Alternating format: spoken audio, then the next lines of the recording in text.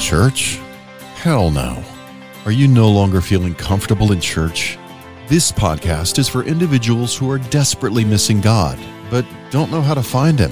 Substance abuse, domestic violence, sex offenses, acrimonious divorce can contribute to discomfort in the church. For these individuals, church is just not an option anymore. Ordained minister Dennis Hall and his guests invite you to listen to this podcast for topics that are inspiring, uplifting, and will bring hope to those who just feel church is not relevant in their lives today. I'm Dr. Dennis Hall, and I'm delighted to have you listening to this podcast today. This is an exciting time in America.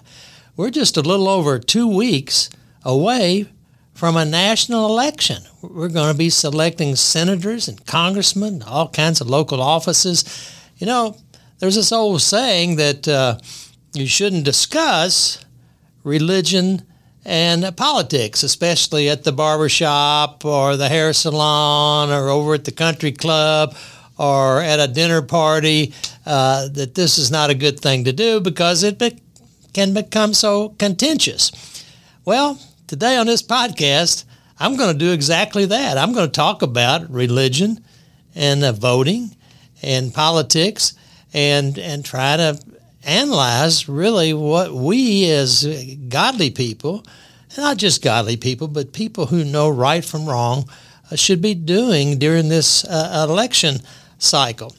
You know, it's voting is one of our most basic privileges and one of our most basic freedoms. It's a freedom that people have died for from the beginning of this great nation that we call America.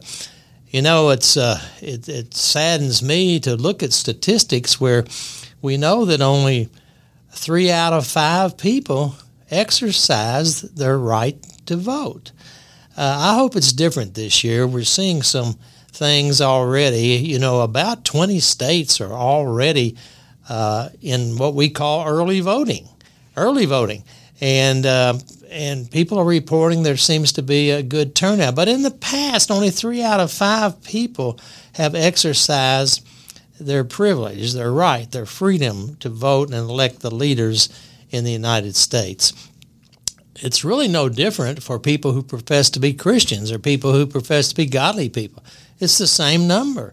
Only 3 out of 5 are voting. Now, one piece of good news is that about 97% of Christians who attend church regularly vote. Now, that's a good statistic. Unfortunately, we know here in America, fewer and fewer people are attending church regularly. And so, you know, people who are passionate about a particular political candidate or a particular political party are voting. Those people are voting because of their passion about their political view. But a large percent of our population seems to be apathetic and uncaring. Now, I want to address the question of why is it important for God-fearing people, especially Christians, to be voting? And let me just say straight out, if you think your God is not interested in politics, then you're not worshiping the God of the Bible. You know, when we pray the Lord's Prayer, Our Father who art in heaven, hallowed be thy name. Thy kingdom come, thy will be done on earth as it is in heaven. Immediately, Jesus is teaching us that we must be political creatures. This is one way we can help bring this the kingdom of God on earth in the here and now to fruition, and that is here on earth as it is in heaven.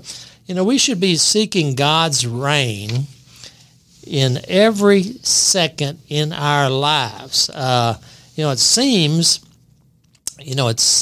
that that voting, just the basic process of voting in a democratic process, is one of the best ways that we can follow Jesus' teaching to bring about his kingdom.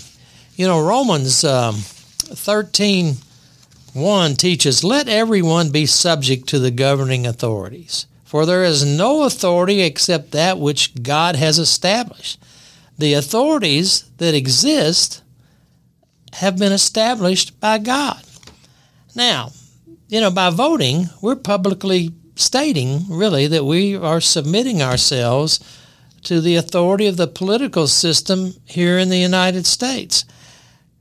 But in America, we're not submitting ourselves to political authorities. We get to elect our representatives. So the people that we are submitting ourselves to are the people that we are choosing. Jesus famously said, "Render unto Caesar what is Caesar's." And voting is one way we do this. It's a fundamental way to follow Jesus' instruction to us. In Deuteronomy 10, it teaches that God expects no partiality or discrimination among his people, and expects that widows, orphans, and those in need of food and clothing be taken care of. Voting is one way that we recognize and demonstrate that all people in this country get a right to speak and be heard by voting.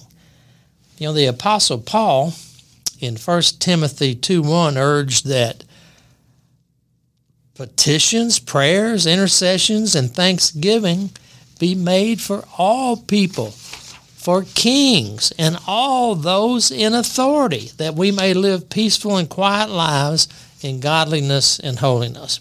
Voting is a clear way to demonstrate that we care deeply about who our leaders are and that we are willing to pray for them. Edmund Burke once said, "All that is required for evil to prevail is for good men to do nothing." Let me say that again. All that is required for evil to prevail is for good men to do nothing.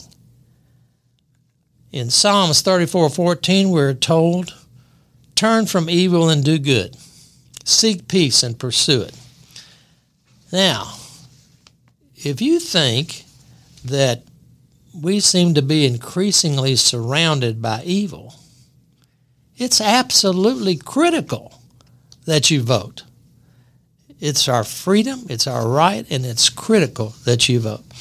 In the highly acclaimed book, Letter to the American Church by Eric Metaxas, he lays out how many non-Christians, non-church people are fighting against evil. Let me paraphrase what he says in this wonderful book. I would recommend it to you. Today in America, too often, we see who are not at all Christians, but who nonetheless seem to see precisely what is happening and have the courage to speak out. Some of these people are simply patriots who love their country, who see the wicked forces that are trying to destroy it. Some of them are self-described feminists who see that a war is being waged on women. Good Americans, these are good Americans that see crazy anarchy forces that are working hard to abolish God-given freedoms established in our founding documents and want to destroy nearly every aspect of American society, a society that's been the envy of the world. Many of these, who are outside the church, see the injustice and madness, and they know they must fight it, and they are fighting it. They see that these forces want to wipe out, do away with the distinctions between men and women, to wipe away any semblance of clarity about sexual behavior, and to introduce completely alien ideas to our children. And they know something's wrong. They don't need to attend church or read the Bible to see these things.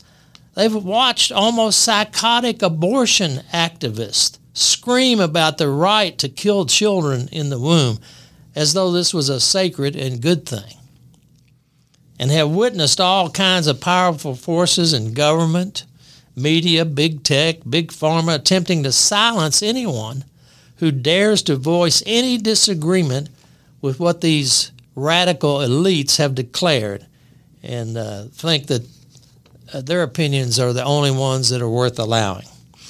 I've seen these elites not just cancel those who disagree with them loudly enough, but demonize anyone who has a differing opinion. They see astonishing attacks on the values and virtues that most Americans cherish. Not merely serious Christians, but many devout Jews and Muslims, and many who rarely mention God. These people are somehow not crippled by the silence of inaction by the warped theology of many Christians. And so they're leading the way, bravely speaking up and taking the slings and arrows that come with doing so. You know, in Luke 10, just before Jesus laid out the parable of the Good Samaritan, he reminded his followers that to inherit eternal life, we must love the Lord your God with all your heart, with all your soul, with all your strength, with all your mind, and love your neighbor as yourself. And then God told the Good Samaritan, Jesus told the Good Samaritan parable, where a priest and a leader in the synagogue passed by a man laying in the road, naked, beaten, half dead, and then finally a despised Samaritan came to his aid. Now the moral of the story is multifaceted. However, what is clear is that our inactions have serious consequences. Not voting is a form of voting. Not voting is a form of voting. It will influence the outcome. It may mean that if you're not voting, you are part of this problem of evil that exists in our society. You know, when Jesus tells us to love our neighbors as ourselves, he means it's more than just being nice to other persons. Voting in ways that will limit abortion is a way to love our preborn neighbors. You know, voting in ways that uphold the family and will stop sexual experimentation with our children is a way to love kids. Voting for policies that provide real opportunities for the poor and needy is a way to love them. Voting is a way to love your neighbor. You know, I came across an article written by Chris Blake that contained what could be called the 10 Commandments of voting for Christian and godly people. Commandment number 1, thou shalt remain knowledgeable about the issues. You know, in Luke 13, when Jesus referred to Herod as that fox, he wasn't referring to Herod's good looks. You know, in the upcoming election, we're going to be voting for U.S. senators and congressmen, as well as county commissioners and school board members in a variety of local offices. And we may not know everything there is to know about these candidates, but there's no reason for us not to know a great deal about the candidates that are running for national offices and where they stand on the issues. You know, the newscasts, I don't care what channel you're tuning into, are just covered up with information about these national candidates. You can listen to town halls, you can listen to advertisements, you can listen to interviews. There's just no reason for us to not know a great deal about these men and women who are running for national offices. Apathy is just not a Christian value.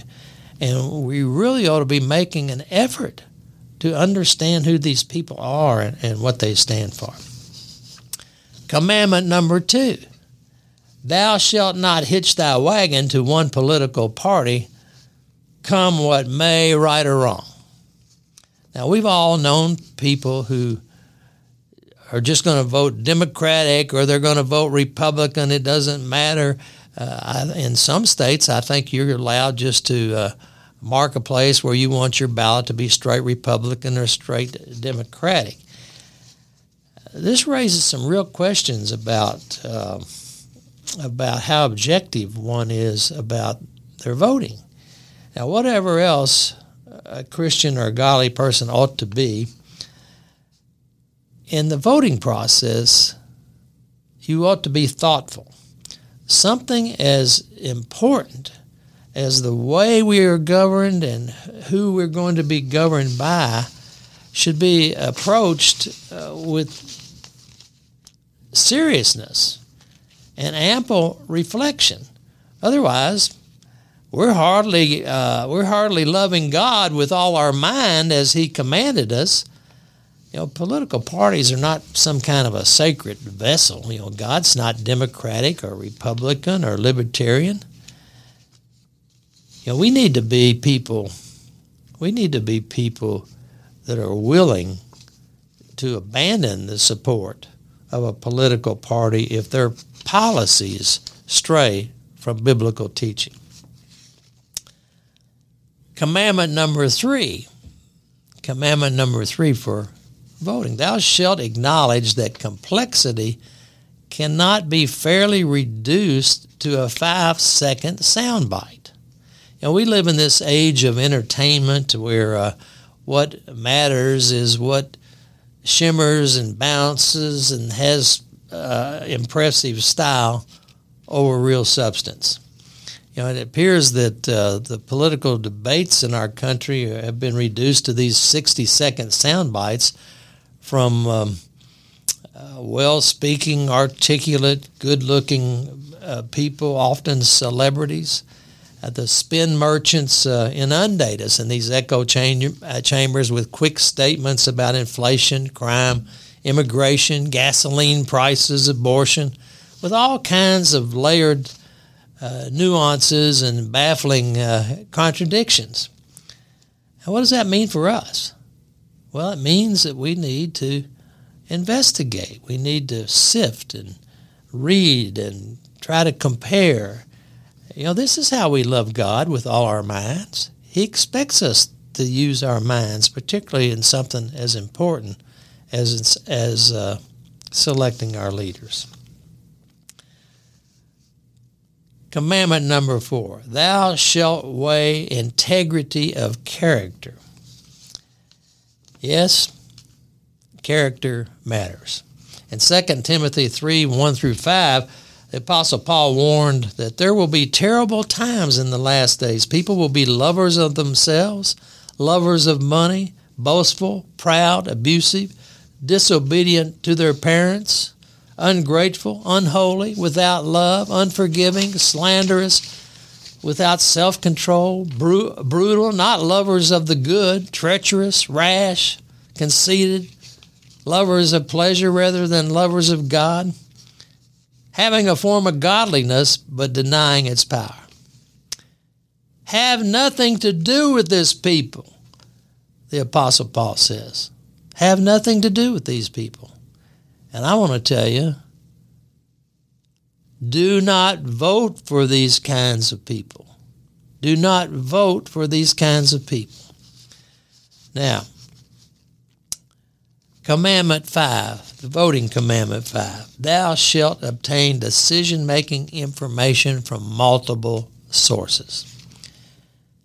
Now, if you're one of those people who only watch Fox News or Newsmax or maybe CNN or MSNBC, you're really not examining different perspectives, are you? Now, it may be hard for you to discipline yourself to listen to alternate sources to challenge your decision-making, but it's something you need to do. Jesus, He sent his followers into the world to filter worldviews by his teachings.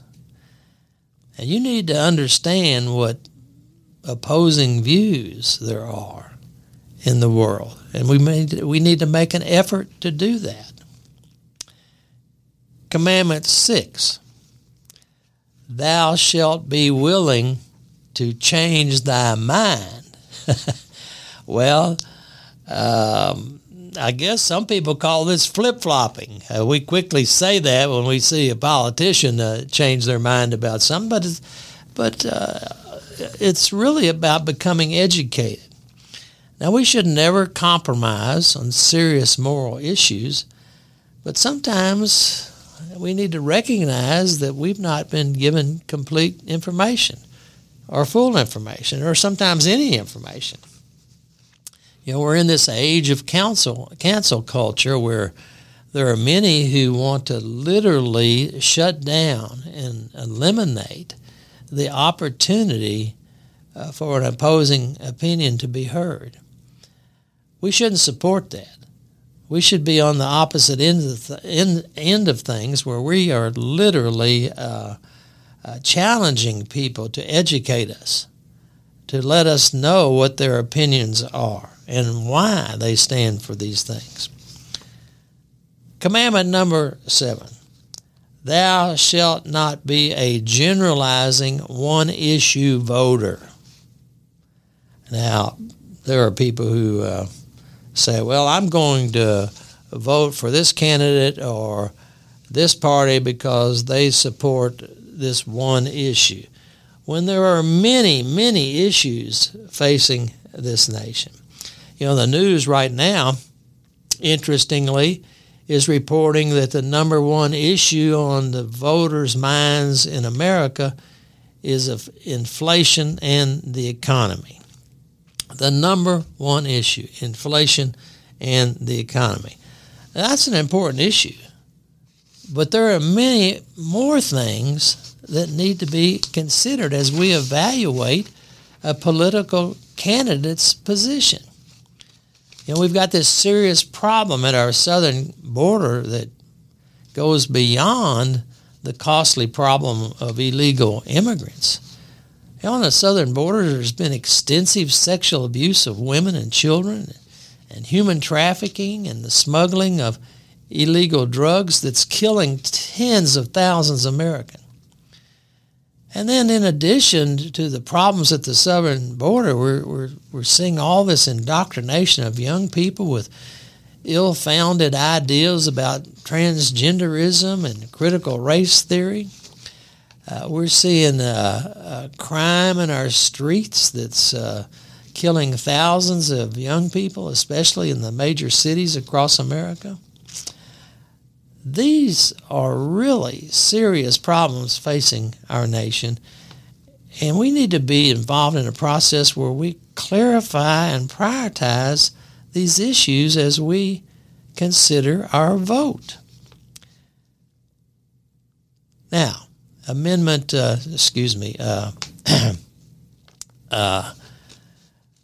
number 8, commandment on voting, number 8. Thou shalt not vote for thine own interest. You know, all the pundits continue to tell us that the number one issue for the American voter is inflation, economic prosperity, the economy. We're told that voters have lost 30% of the value of their 401k accounts and that people are foregoing the purchase of a home due to inflation and rising interest rates and delaying retirement. And people can't stop talking about the price of gasoline and how prices in grocery stores are increasing. All these are real issues. But you know, when economic prosperity is the central issue in our election, it's a window into the soul of our country, isn't it? Doesn't it tell us something about our country? a fixation on the bottom line of our society? You know, voting just to protect our own personal bank accounts really is a tragedy. Matthew 6:24 tells us we cannot serve both money and Jesus. You know, as I alluded to earlier, we've got thousands of young people who are dying in America due to the intensification of crime across this country, and thousands succumbing to the availability of illegal drugs. Human trafficking is rampant. The critical race theory nonsense is building a new level of racism in our country. And when most young people with any gender confusion, when I say most, 85, 90% of young people with any kind of confusion about their gender outgrow it. Many are being subjected to chemical suppression of puberty and genital mutilation. Homosexuality is paraded as a normal lifestyle in our society, and extensive homelessness is a major problem in almost every major city in America. Christians should be voting for others, not our personal bank accounts. Romans 12:10 tells us to honor one another among ourselves, above ourselves. Honor one another above ourselves. And then in Philippians 2:3 and 4, in humility consider others better than yourselves. Each of you should not look to your own interest, but to the interest of others. Now look, I know you can make an argument that prosperity, national prosperity, is the best way to achieve these other goals for a society. And there's some truth in that perspective. However, I think we have to admit that the discussions in this voting cycle have largely been focused on inflation and prosperity. Now, commandment of voting number 9. Thou shalt truly love thine enemies. Well, Jesus said, blessed are the peacemakers, for they will be called the children of God in Matthew 5:9. And then in Matthew 5:44, he taught us to love our enemies and pray for those who persecute us. Now, I got to tell you, in light of these kinds of Christian values and Christian teaching, it was stunning to watch the Speaker of the House, Nancy Pelosi, a professed Catholic Christian, in 2020 at the State of the Union address, refused to shake the hand of the President of the United States and then brazenly before cameras tear up his speech. You know, we don't have to like people or their words or acts or political position, but Jesus calls us to love everyone as he did, to treat all people with grace and dignity, which really means Christ is calling us to comprehensive civility. You know, while hanging on the cross, Jesus prayed for the very people who had crucified him. You can read about this in Luke 23. You know, we can disagree with our neighbors politically without calling them names or speaking derisively about them. This is really all inappropriate and unbecoming. Did you know that following the Civil War, that Abraham Lincoln had the military band play Dixie? That's a very interesting fact that tells us a lot about the attitude of our national leaders during that very difficult time for our nation. Now, Commandment 10. and this is a message for each of us. Thou shalt vote each moment of the day. Now, what do I mean by that?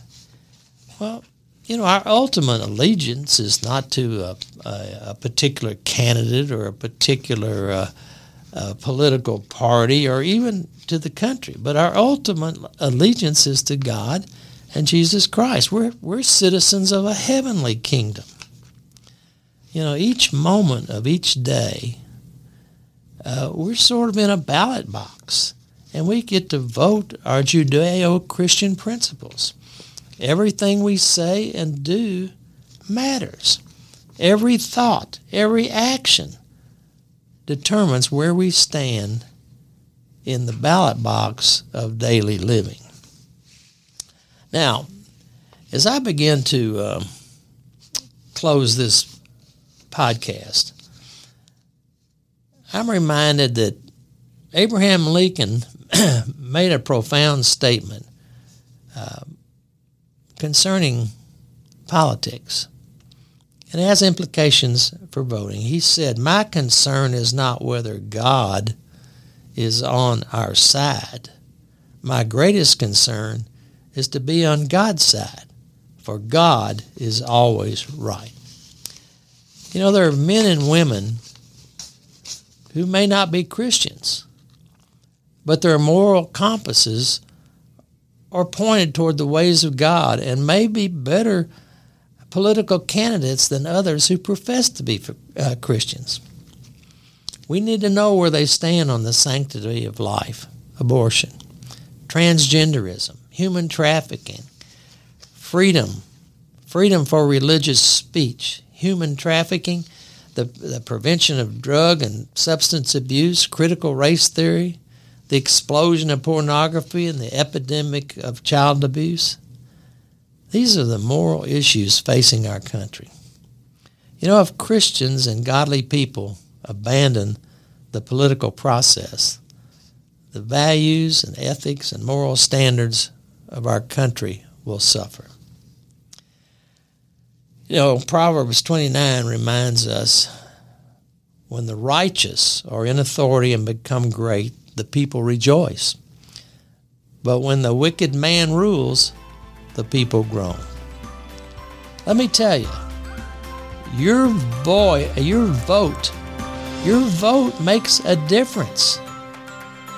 Don't waste it. Thank you for listening to this podcast today, and I hope I might run into you at the polling precinct. God bless you.